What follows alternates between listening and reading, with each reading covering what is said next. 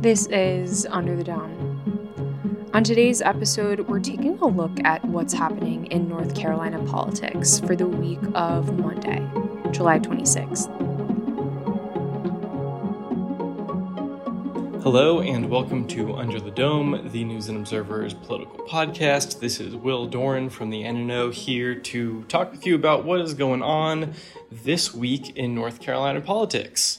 Usually we tell you about things that are happening at the legislature, but this week there's going to be basically nothing happening at the legislature.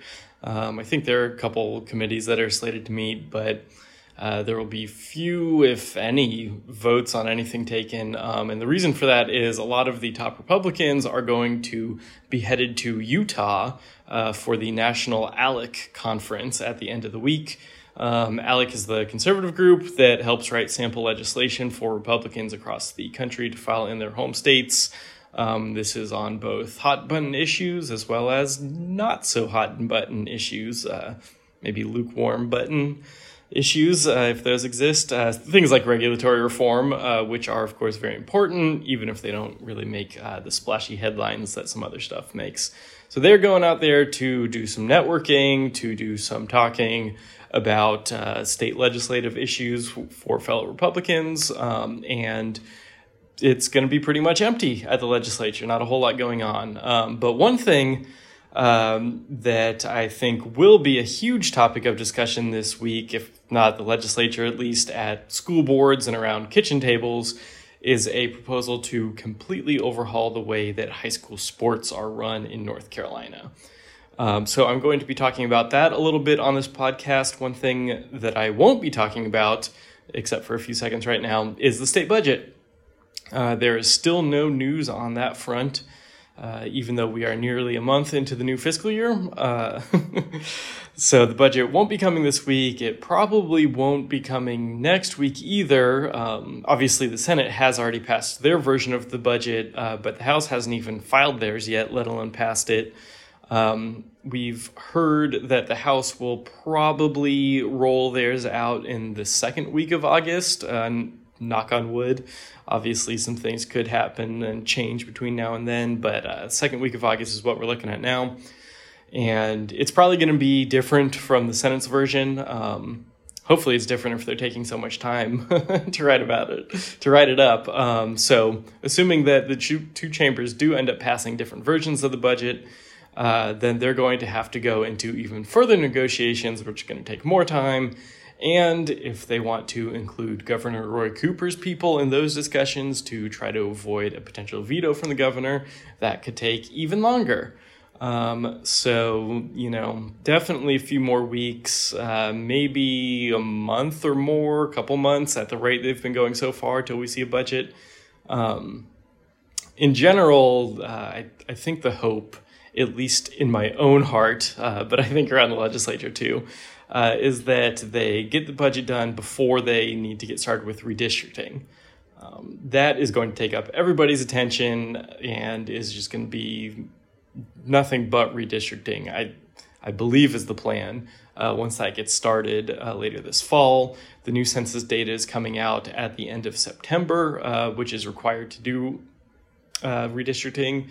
And so that's happening late September. Then just 2 months later, in early December, you have candidate filing starts. And so obviously the redistricting needs to be done before then. So ideally, the budget would also be done before redistricting starts. I don't think anybody wants to still be in session at Thanksgiving. Hopefully by that time of year, our podcasts here get at least a little bit more boring for you guys.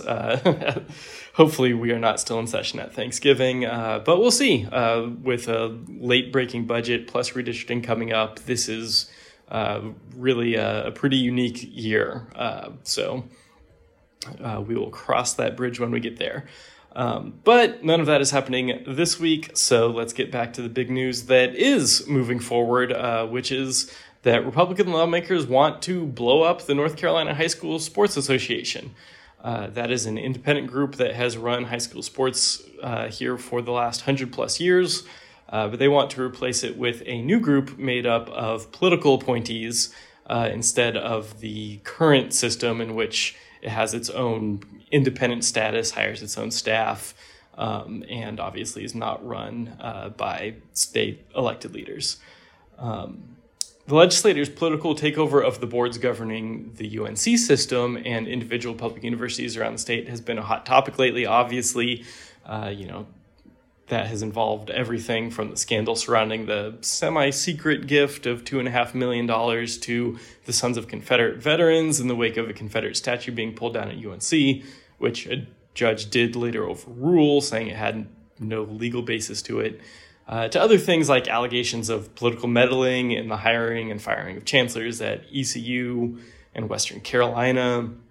And now, following the Nikole Hannah-Jones controversy, potentially we've been following in Chapel Hill as well. My colleague Kate Murphy has been writing several stories about the potential impending doom of the chancellor in Chapel Hill, although he still has his job currently. But there are a lot of rumors flying around about that, so that's another story to be paying attention to.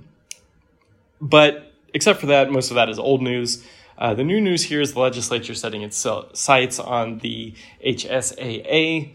Although I should note that unlike the university boards, where they have given themselves a lot of power, they're not proposing that in this new proposal. They're actually proposing to give the governor, a Democrat, Roy Cooper, a majority of the 17 seats on the governing board that they want to create. So Cooper would be able to pick 9 of those 17 seats, and then the legislature would get to pick the other 8 of the 17. So, not playing as much of hardball with Cooper there as they have with university governance. Maybe that's intended to see if he'll actually sign it instead of vetoing it. But I'm getting a bit ahead of myself. First, let's ask, why even change the setup at all?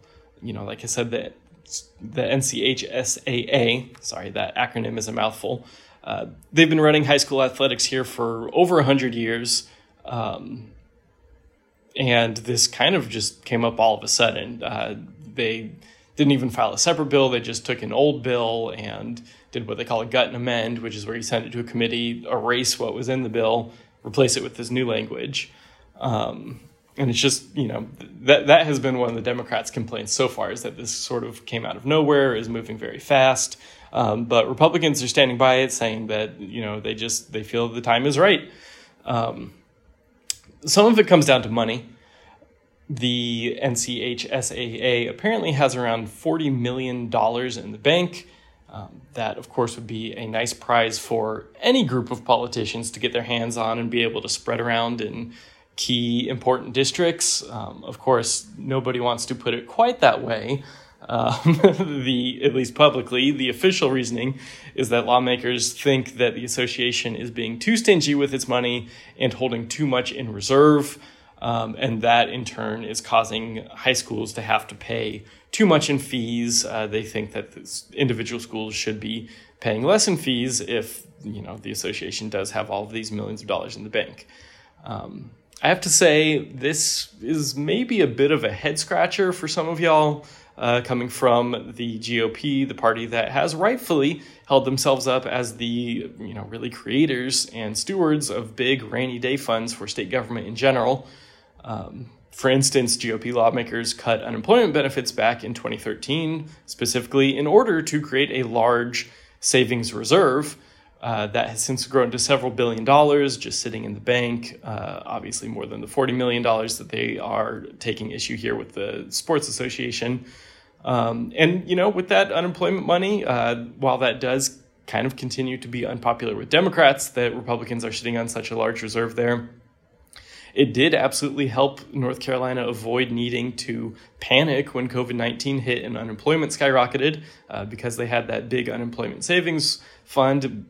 North Carolina didn't have to tap into other sources of funding when all those people started filing for unemployment because of COVID-19. Some states did, but here we actually now have an unexpectedly high surplus for the budget that's coming up. So there are certainly arguments that GOP lawmakers can and have been making in favor of the savings reserves.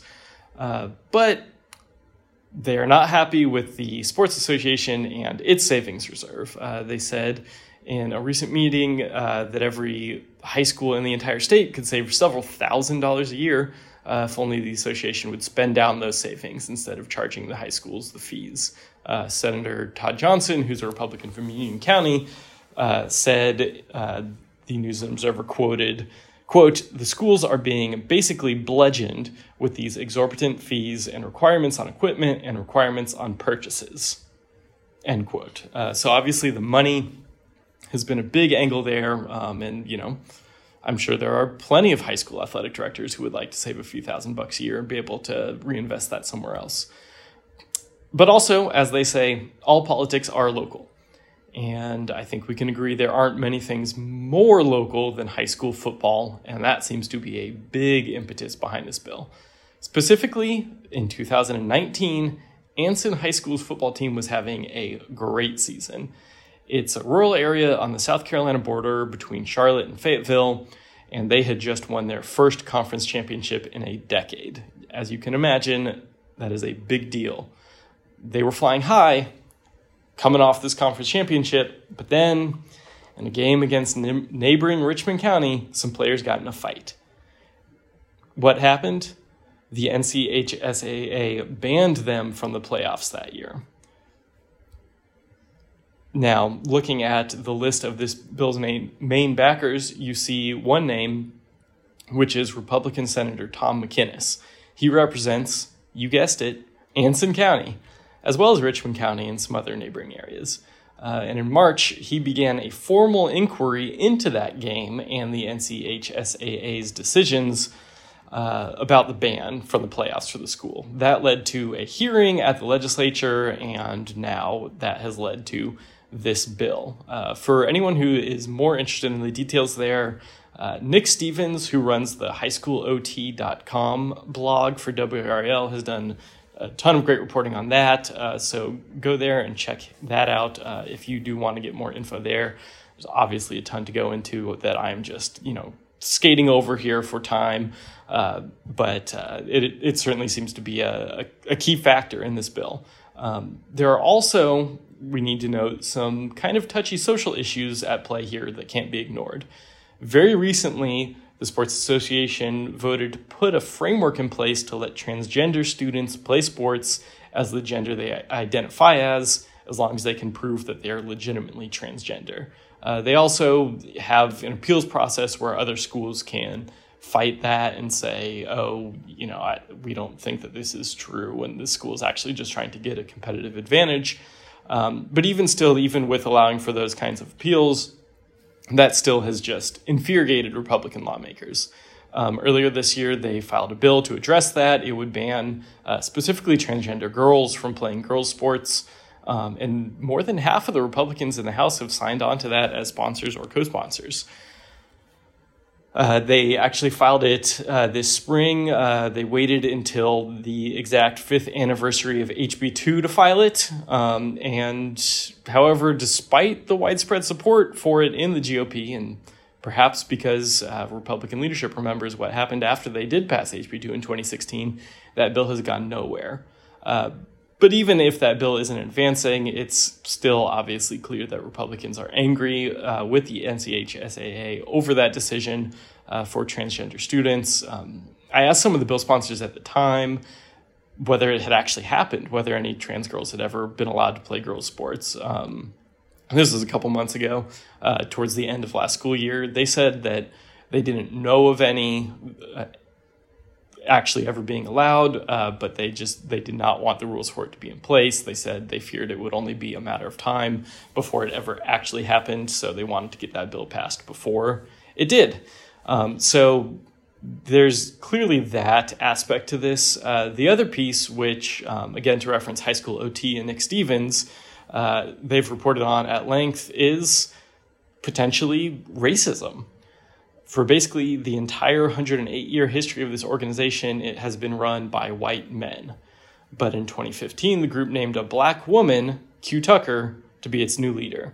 She's a former NC State assistant basketball coach under Kay Yao. Before that, she had coached high school basketball and volleyball. And has basically just been involved in athletics her entire life as both an athlete and a coach. Now that the group is under fire, she has been explicit that she thinks they are only being targeted, or I shouldn't say only, but they are at least partially being targeted because of her race and gender. The savings fund that lawmakers are focusing their ire on now was started nearly 30 years ago, she said, by one of her predecessors who was a white man. And it continued growing in the decades since then under the leadership of more white men who she said were never questioned about it.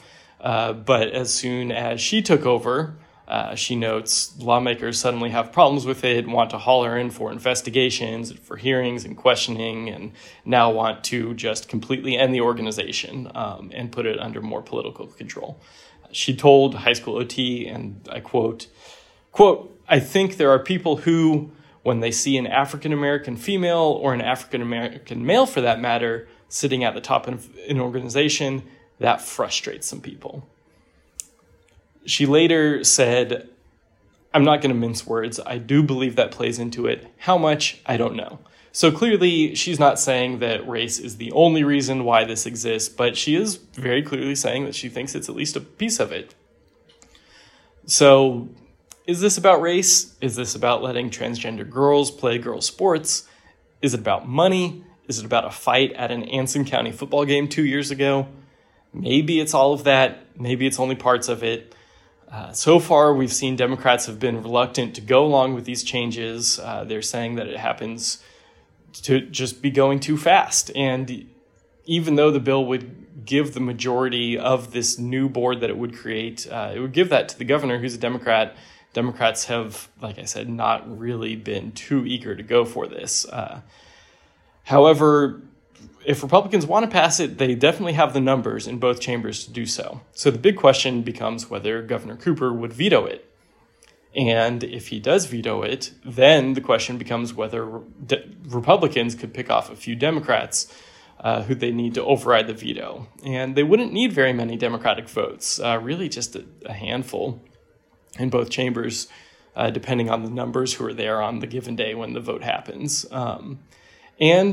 You know, the promise of more money for local schools could be enticing to some Democrats, especially if they expect their district to be competitive in 2022. You know, to be able to hit the campaign trail and tell people, you know, hey, I'm responsible for the football team's new helmets, for the new nets on the volleyball team's courts, things like that. So, you know, it's definitely something that could happen. We're still in the early stages this week, but we are going to be keeping an eye on it as it develops. Definitely a potential huge change to high school sports in North Carolina if it were to go through. And something that people are going to be watching very, very closely, I think, in just about every corner of the state. So until next time, thank you for listening. This has been Will Doran for the News and Observer. Please, as always, send us your tips, your story ideas, your feedback, your whatever else to dome@newsobserver.com. That is DOME @newsobserver.com. Thanks.